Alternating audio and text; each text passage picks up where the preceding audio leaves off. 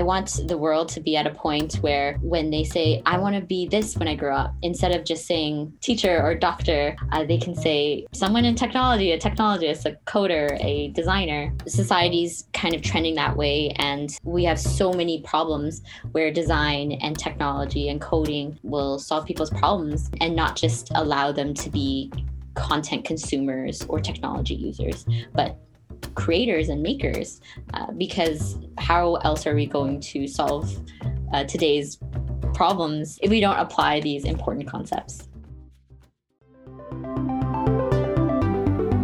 You're listening to What the Tech, a podcast powered by the Computer Science Department of U Calgary, here to deconstruct complex computer science concepts bit by bit and explain what the tech is going on. My name is Paolo. My name is Lynn. On this episode, we talk to Carrie Ma, a user experience and user interface design consultant at IBM iX. Today, we talk about what it's like working at IBM and how she developed her passion for design and problem solving. We also discuss her journey as a woman in tech and the challenges with working in the tech industry. Without further ado, please welcome our guest, Carrie Ma. Welcome, Carrie, to the show. Thanks for having me. Happy to be here. Awesome. So why don't we start off with a very easy question? Why don't you tell us, who are you? What do you do? Yeah, I'm Carrie Ma. I'm a user experience and user interface design consultant at IBM iX. We're a hybrid digital agency and consultancy focused on partnering with enterprises to help them with their digital transformation journeys. Currently, I'm working on redesigning a website for one of the clients, and it's been a lot of fun. Awesome. So cool. So we have lots of stuff to talk about here. Let's sort of start at the beginning of your computer science adventure, if you will. When did you first know that you wanted to go into computer science? I was super lucky. So I grew up with technology, shared a computer with my sister, played video games with my cousin. But it was grade 9 where I was invited to an event called Explore IT, where it introduces STEM careers to girls. And there I heard Ehud Charlin, who is now the professor of the Human Robotic Interactions Lab at the University of Calgary, shared his students' research on HRI and let us play with these robotic dogs. At that point, I was really, really interested in what this field was, but had no idea what it was. Yeah. If you want to get people interested, just bring dogs, honestly. Yeah. Robotic dogs, too. Robotic dogs, Exactly. In high school, I was picking some electives, and my friend asked me to take computer science with him. So there, I was also very lucky because not many high schools offered computer science. Mm-hmm. So I took it and fell in love. When it was about time to enroll in a university, I knew I wanted to go to the University of Calgary because they had a prestigious HCI field, Human Computer Interactions Lab. Mm-hmm. So then I started my degree at the University of Calgary. I knew I wanted to focus on human computer interactions because of Ehud Charlin. Yeah. I learned a lot about algorithms. And at a certain point in my degree, I actually hesitated to pursue computer science. I wasn't sure if it was for me because I wasn't getting straight A's. As a person who's grown into a society that's very achievement driven. Yeah. Not getting straight A's was very kind of defeating. Yeah, of course. And were you the type to typically get straight A's you before university, or? Quick question, are you smart? Well, okay, that's a different story. Grades does not necessarily equate to intelligence. Yeah, of course. But I was someone who put pride into high achievement. Of course, yeah. So yeah, not getting an A, it made me feel like this wasn't for me.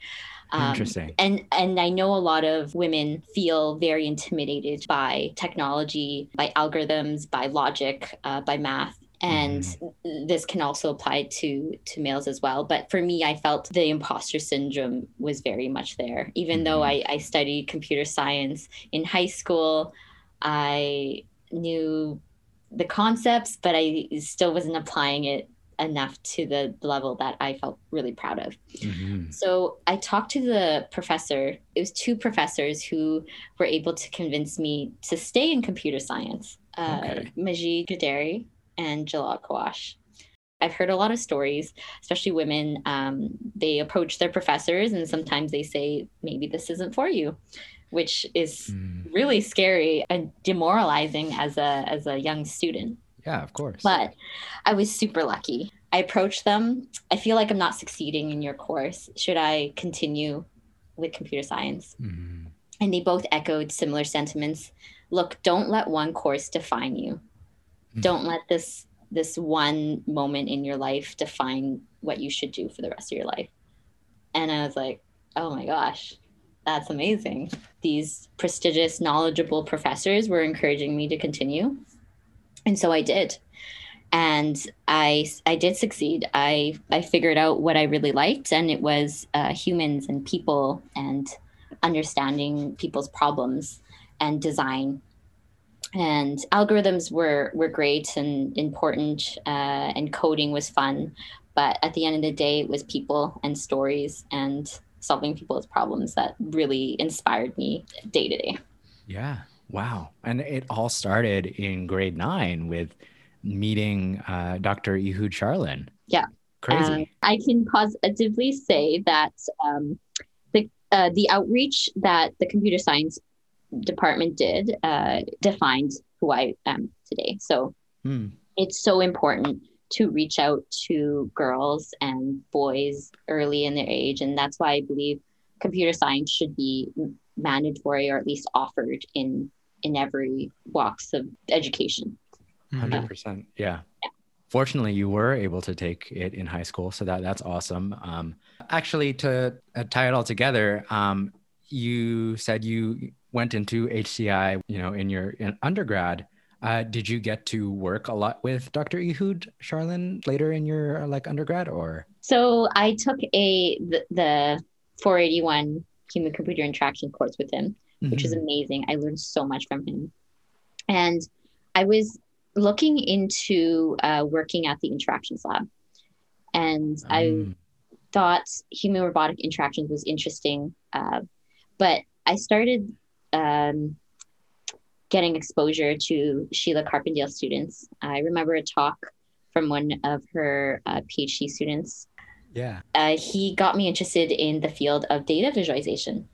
I actually specialized in data visualizations as an undergraduate research assistant. Really enjoyed doing that. But supplementing my degree, I did a lot of different roles to see what I liked and what I didn't like. So I worked as a developer at a startup, front-end developer at an agency.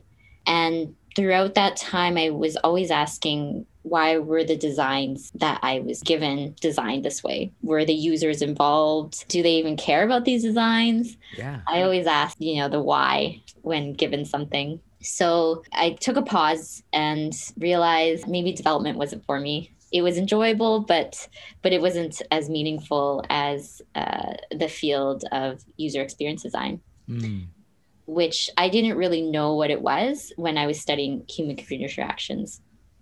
Because I knew what usability was and I understood the value of human-centered design, but I didn't know how to apply that in kind of the enterprise world. So I started working on product design, first at H&R Block as their UX designer, and designed to improve their DIY tax software. You'd be surprised at how terrible, or maybe not, but doing your taxes is not fun. Yep. And so you're H&R Block and you're redesigning their software, tax software. So not redesigning, actually. Not redesigning. I had, so their platform was already there. Yeah. I was there to improve different tax forms and flows. But yes, our mission was to redesign the DIY tax software. There, I learned what UX design was. I learned how to collaborate with different people. I learned how to use my development skills to create usable and feasible software. So that was a great starting point in my UX design career. And then I graduated. So I wanted to look for another position in UX design. But it was actually quite challenging to find a role. Because a lot of these companies saw me as a developer who maybe knew about usability, but maybe didn't have any visual design skills For or sure. user interface skills. Yeah. So fortunately, I interviewed at ATB Financial. Yeah. They took me on as an intermediate product designer because they saw the value in being able to speak with developers. Because at the end of the day, there's no point in designing something if it's not feasible. Yeah, and that's huge. I think we've had a little bit of talks before about how you can have this crazy idea, but if you can't actually implement it, like it's useless. And then you would be one of the people who would actually be aware of, is this feasible? Yeah, I'd like to say my superpower is my multidisciplinary background. Yeah. And I'm also very, very collaborative and always remembering that point in my career, whether I belonged in that field in computer science. I carry that with me forward and make sure that everyone feels included and all the voices are heard, the users, the businesses, the team members, every single person. So Inclusivity. I love it. I love it. And so how long were you at ATB for then? So it was a contract for about a year. Okay. And that was actually there where I was exposed to the IBM iX team. At that point, we were actually redesigning the website. We were redesigning a whole platform for their business banking clients. That was awesome because you could think about the product holistically, and you were also working with these really collaborative and talented consultants, both knowledgeable in design and development. So I really enjoyed that and decided at that point in my career, I wanted to build products from the ground up. And more often than not, you don't necessarily get exposure to that at a product company unless it's like a startup or you're very much a senior in your career. Mm-hmm. So again, I kind of pivoted and went into consulting, and here I am now. Yeah. So, you mentioned UI UX at IBM. For people that don't know what UI and UX are, why don't you just really quickly run us through what UI UX is, and then also kind of like what you specifically do with IBM? Oh, those are two big ones. So what is user experience and user interface design? So Don Norman coined this term when he was working at Apple, user experience design. So it's really all about solving people's problems and designing solutions, making their experience positive. And for me, who really loved helping people and wanting to figure out how to solve people's problems, this is like perfect for me. Yeah. So the term user experience is very, very broad, but really when you're creating a product or an experience or a service in a company, you're thinking about the end-to-end experience from before they reach your brand, trying to get exposed to your brand, to using your solutions, and to the end afterwards beyond support.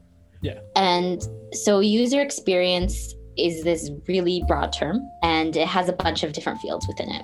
I mentioned I was a product designer at ATB, and you're thinking about the product holistically. And then user experience design is the subset of product design where you're really honed in on the end user's experience. And then user interface design is applying visual concepts and aesthetics and linking how people perceive visuals and how they read things and applying to evoke emotions. I really like to use the analogy, take a restaurant and you're placing different things on the table. So the user experience designer would say, okay, we're going to put centerpiece here, we're going to put the plates here and the forks on this side and the knives on this side. But then the user interface designer would come in and say, okay, we're going to have these colored tablecloths. We're going to think about the texture and the lighting and the sounds and the ambiance. And it's kind of just that extra layer on top. So being a UX and UI designer, you're thinking about that experience for the user holistically. You're not just thinking about the experience, or you're not just thinking about the aesthetics and how you're evoking emotions, but you're thinking of everything holistically. Mm-hmm. Sometimes you can specialize, but more often than not, these terms get really confused. Yeah, and kind of interchanged or whatever. Exactly, yeah. Yeah. How long have you been at IBM now? So I joined in April 2019. Oh, cool. And there, I also got exposed to this new concept called experience strategy, where even before you get a product, before you start designing, you think about the whole experience for the enterprise. You think about their short-term and long-term vision. Right. What's slated to really address their customers' problems. And you can use different tools and technologies, and you come up with a lot of different digital solutions. So when someone comes to you and they say, we need a website or we need an app, you have to kind of step back and think about the bigger picture. Okay, what is the problem you're actually solving? Yeah. And if that's trying to get people interested in your brand, that's not necessarily an app. That might be more marketing efforts. So it's really cool thinking about all these things holistically. Yeah, it's like, what is the purpose of creating your app or digital presence? Yeah, exactly. And that's why I find computer science very interesting, because you're really diving into creating a product, but you might not understand why. And I don't know, have you guys watched Silicon Valley? Yeah, a couple episodes. Yeah, so Silicon Valley was great. It really poked fun at the tech world, but it also really revealed why it was so important to have user-centered design, because they created this platform, they put it into beta, and they invited like 49 engineers and one user. Yeah. And all the engineers loved it because the algorithm was so fast. But the one user was like, what is this? This is terrible. I would never use it. Yeah. And later in the series, spoilers alert, they had 500,000 installs, but only 19,000 active users, which is horrific. Yeah. And that's because this tool was quite cumbersome, and it was built for engineers. And that's because the engineers never asked the people who would actually use the platform what they would want to use the tool for. Yeah. What is their problem? That's huge. Yeah. And getting that feedback is like one of the most important kind of aspects for problem solving. If you're trying to solve a problem, but you don't even really know what the problem is, like, how will you figure out what the problem is without talking to who you think has the problem in the first place and really confirming that this is the right problem that you have in mind, instead of just making up the problem in your head? Exactly. And you find a lot when people start their careers that sometimes they try to put a square peg in a round hole. Yep. So they try to think about the technology. They're like, oh, blockchain is so cool. Chatbots are so cool. But what problem are you actually solving? Yeah. Maybe a chatbot would solve one of the problems, like everyone has so many questions and they can't find the information, and a chatbot can just address your questions right away. But if that isn't the problem you're trying to solve, then who cares about these technologies? Yeah, that's great. So are you able to tell us, because I'm curious about, a little bit more about your experience at IBM specifically, and maybe about some of your projects. I'm not so sure how much you're able to go into detail with what you're, kind of working on specifically. But I wanted to ask, what do you think is the most kind of challenging experience you've had with working at IBM? One of the reasons I joined IBM was to learn different industries, working with different clients, because I started working at companies that focused on specific subset of things. So I wouldn't be allowed to say like all the clients I work for, but they vary from agriculture to oil and gas to government and banking institutions. So sure. they range in Canada. Yeah. And it depends which city and what the biggest markets are.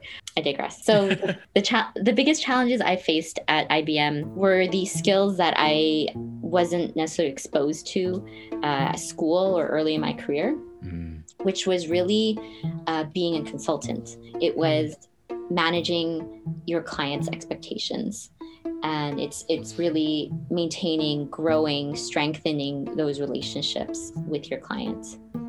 And it's the soft skills that sometimes we may forget when we're really focused on growing our technical skills. And at the end of the day, no one will want to work with you if you're a very difficult person to work with. Very true. And having empathy is so important. It's not just applicable for user experience designers, where we put the humans at the heart of our problem solving, but it's essential for your day-to-day. It's essential for your interactions at work, in your personal life, and everywhere you go.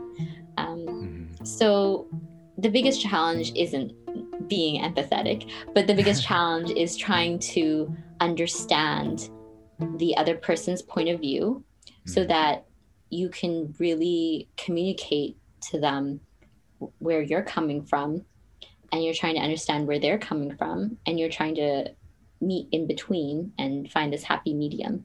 Yeah. That works for both parties. No, I totally love that. And it's like one of the core things with any kind of problem solving. You mentioned it, whether you're in tech, whether you're in literally anything else, customer service, business. Yeah, you could be the best, most skilled person in your craft, but if you can't communicate it, if you can't share it, or if you can't apply your craft to solving someone's problems, then sadly your craft will go to waste. Yeah.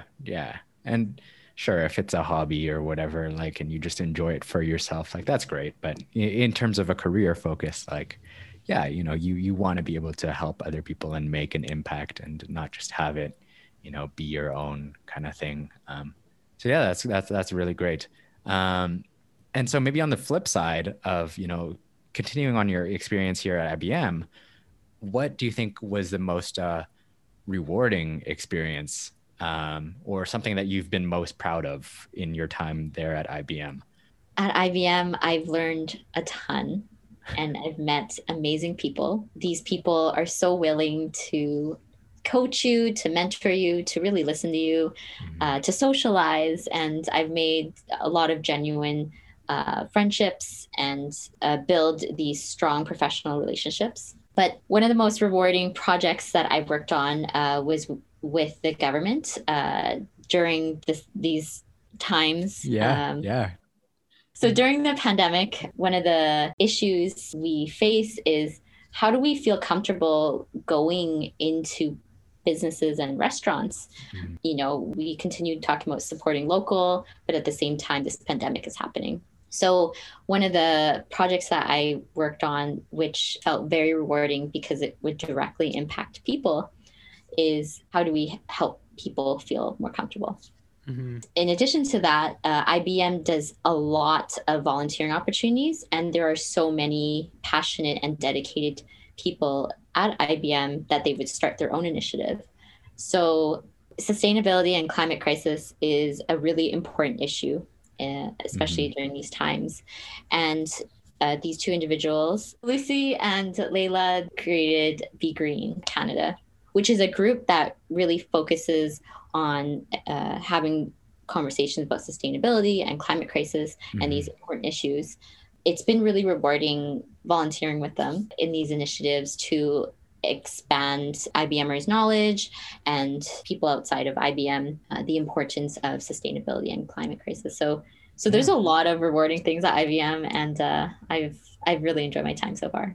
Yeah, no, and that's so interesting to think, like, people working in a company, you get paid to work in this company, but you're continuing to go off and do things that you're passionate about and may not get paid for, but this is important stuff, and you just love it, and you're making an impact, and like that is awesome. You said Lucy and Layla, it was, right?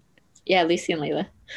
Yeah. Nice. No, that's awesome that they've been able to do that. And speaking about like other kind of extracurriculars or projects, we are aware you've also kind of been involved with Some other organizations, notably Chic Geek and Ladies Learning Code.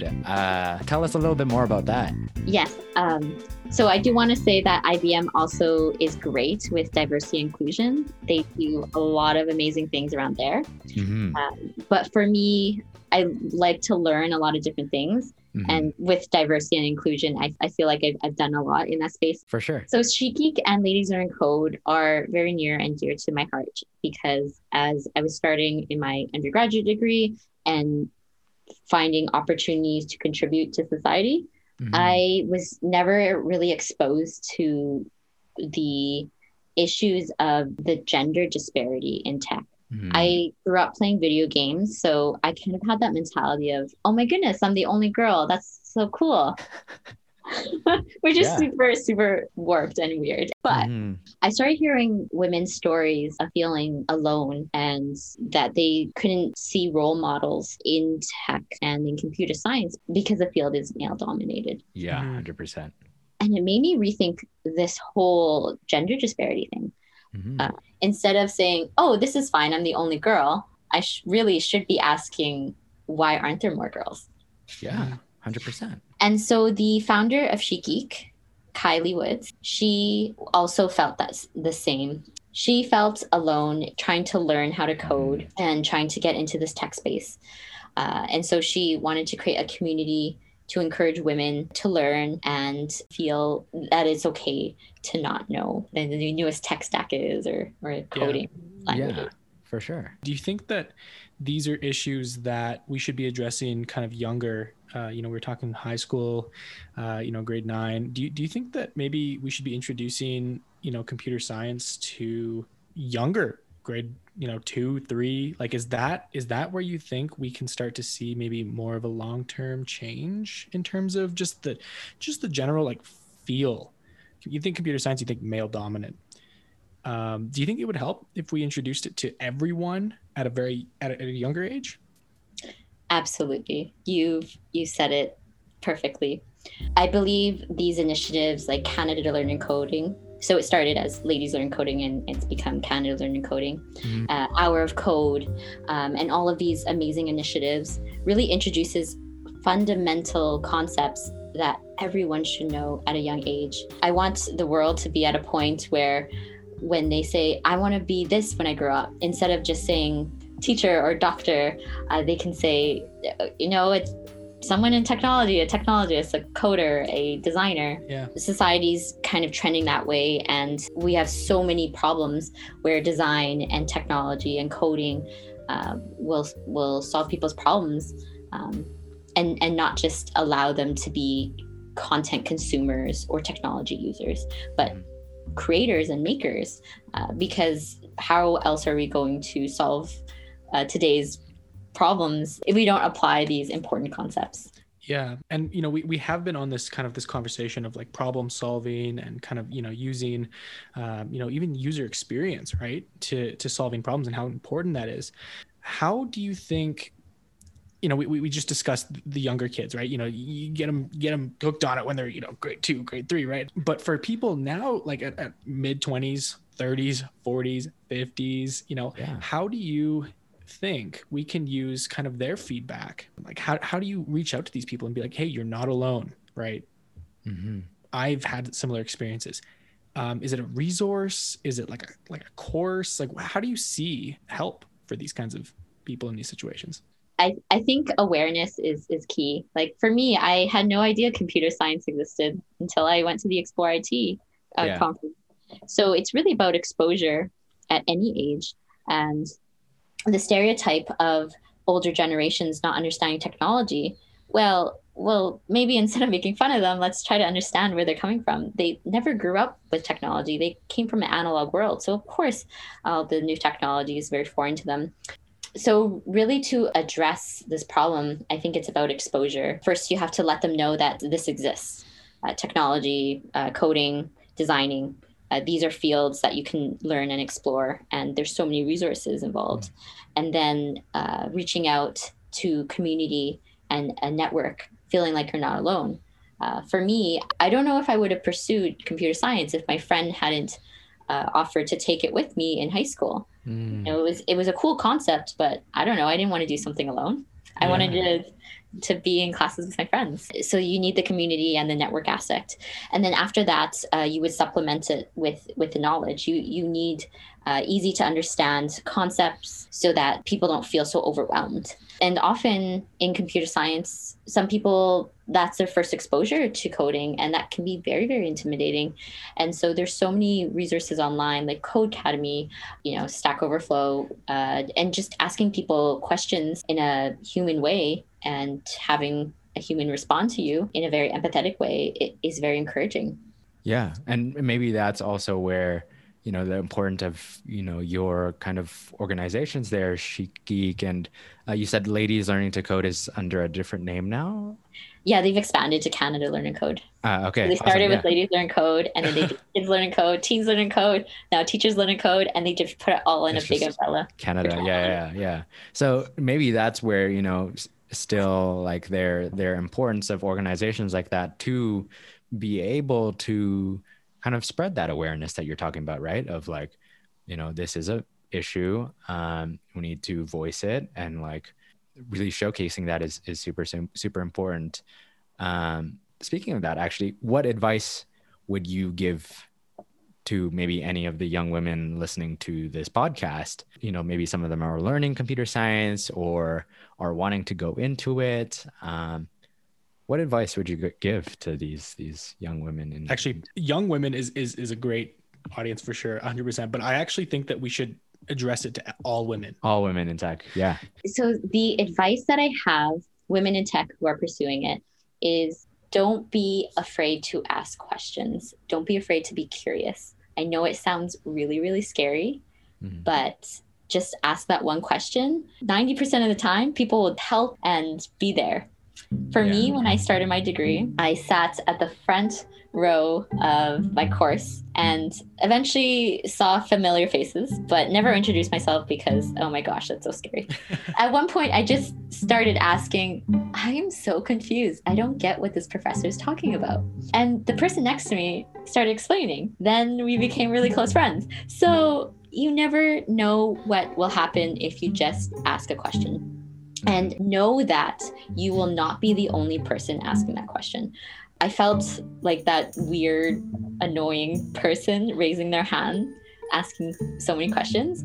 But at the end of those classes, some people would come up and say, thanks for asking that question. I had the same question. I was just too nervous to ask. So it's easier said than done. I know it's super nerve-wracking, but at the end of the day, you're there to learn. And over time, you'll be able to feel more confident with yourself.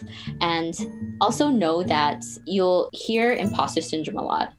But I was told that imposter syndrome will come in ebbs and flows, and it'll always exist. And it's not like something you can just solve right away. Yeah. So be comfortable with the uncomfortable. It's, again, very scary. And for me, it's still something I'm learning and adjusting to.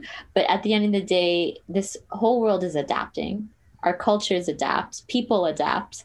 Like, there's these new trends that I don't even understand from TikTok. But like that's society. That's the world. You just have to roll with the punches. Yeah.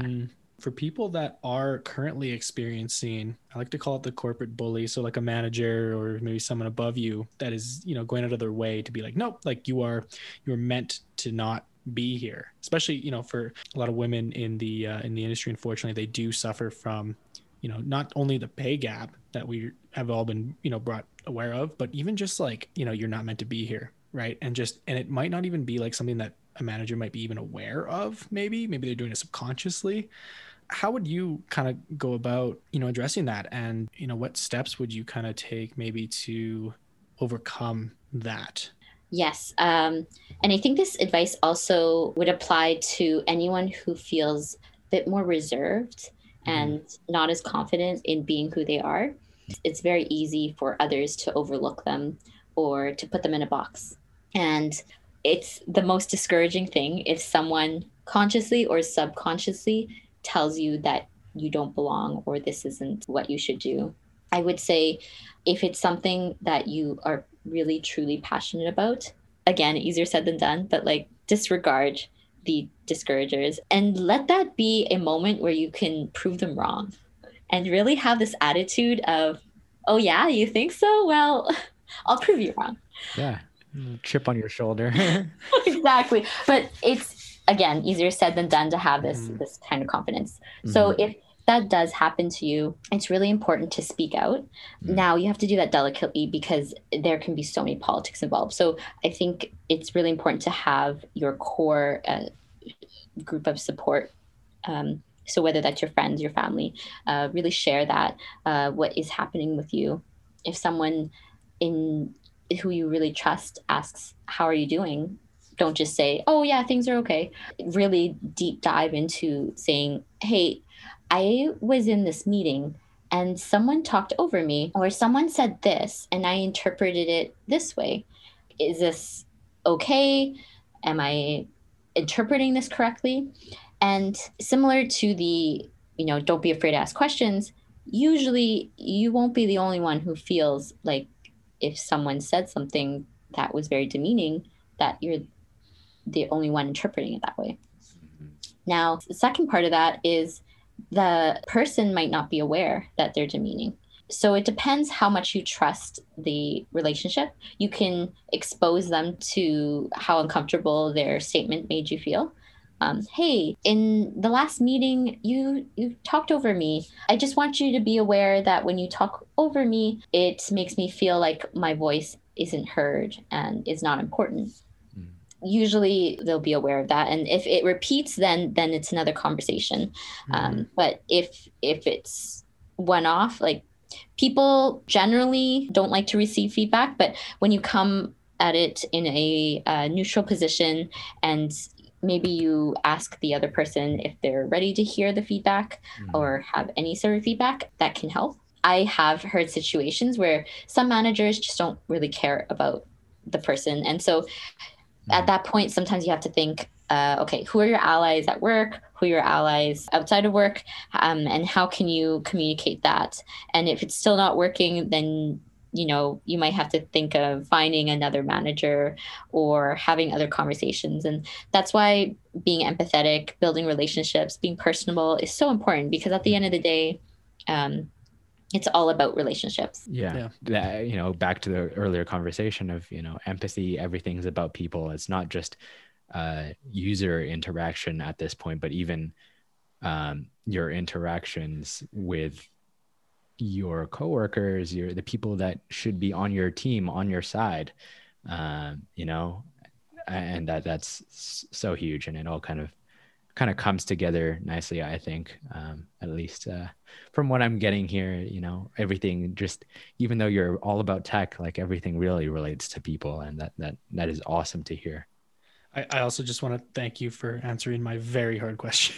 Yeah. It's a really good question. Yeah. I do want to emphasize that anyone can get into tech. A lot of people ask me, how did they get into design as well? And I find anyone can get into design as well, because at the end of the day, you're really just solving problems. If you're passionate about that, then really you can come from anywhere. Yeah. That's awesome. So we talked about a lot of really great things today. I'm just curious, kind of going into the takeaways of everything that we talked about, what would you like to say to kind of wrap up everything that we've talked about today? First, I want to say the women tech problem should not be just women solving these problems. Yeah. We have to have everyone solving these problems, because we can't just be in our little bubble doing our great work without support from everyone else. Mm-hmm. The second thing is, a lot of this advice applies to anyone, not just women, but as you've mentioned, women trend towards not being able to speak out for themselves or share their achievements. So it's really, really important to find people you trust and communicate frequently, and don't be shy. It's so important to have peers, mentors, coaches, and someone you can just talk to about your problems, and try to problem solve. Although, ranting can be nice. It's important to know that sometimes in the enterprise world, in the working world, it's easy to let yourself sit in the background or stand next to the wall. And I'd say each of you has your own strength. Identify the strengths and play those up. For me, I've learned that I'm more of a personable leader versus maybe a analytical leader. And each situation calls for different types of leadership. So really being able to identify those is important. And as you get into your career or as you graduate, be thoughtful about who you are and what you want to be as a person. That's awesome. Thank you for all the great advice, because all really good takeaways. If people want to learn more about you, what you're up to, or your work, where can they go? If anyone has any further questions or wants to reach out, I'm available on LinkedIn. Please don't be shy. I will do my best to respond. Yeah, I'm also out there in the online space, but really LinkedIn is the best way to reach me. Sweet. Yeah. Thank you so much again, Carrie, for coming on the show. Really, really enjoyed the conversation and learning everything IBM and women in tech. Thanks for having me. This was fun. Thanks for tuning in to What the Tech, a podcast powered by the Computer Science Department of U Calgary. If you enjoyed the show, subscribe on whatever platform you're listening on. Also, follow us on Instagram at UFC_CPSC for more computer science content.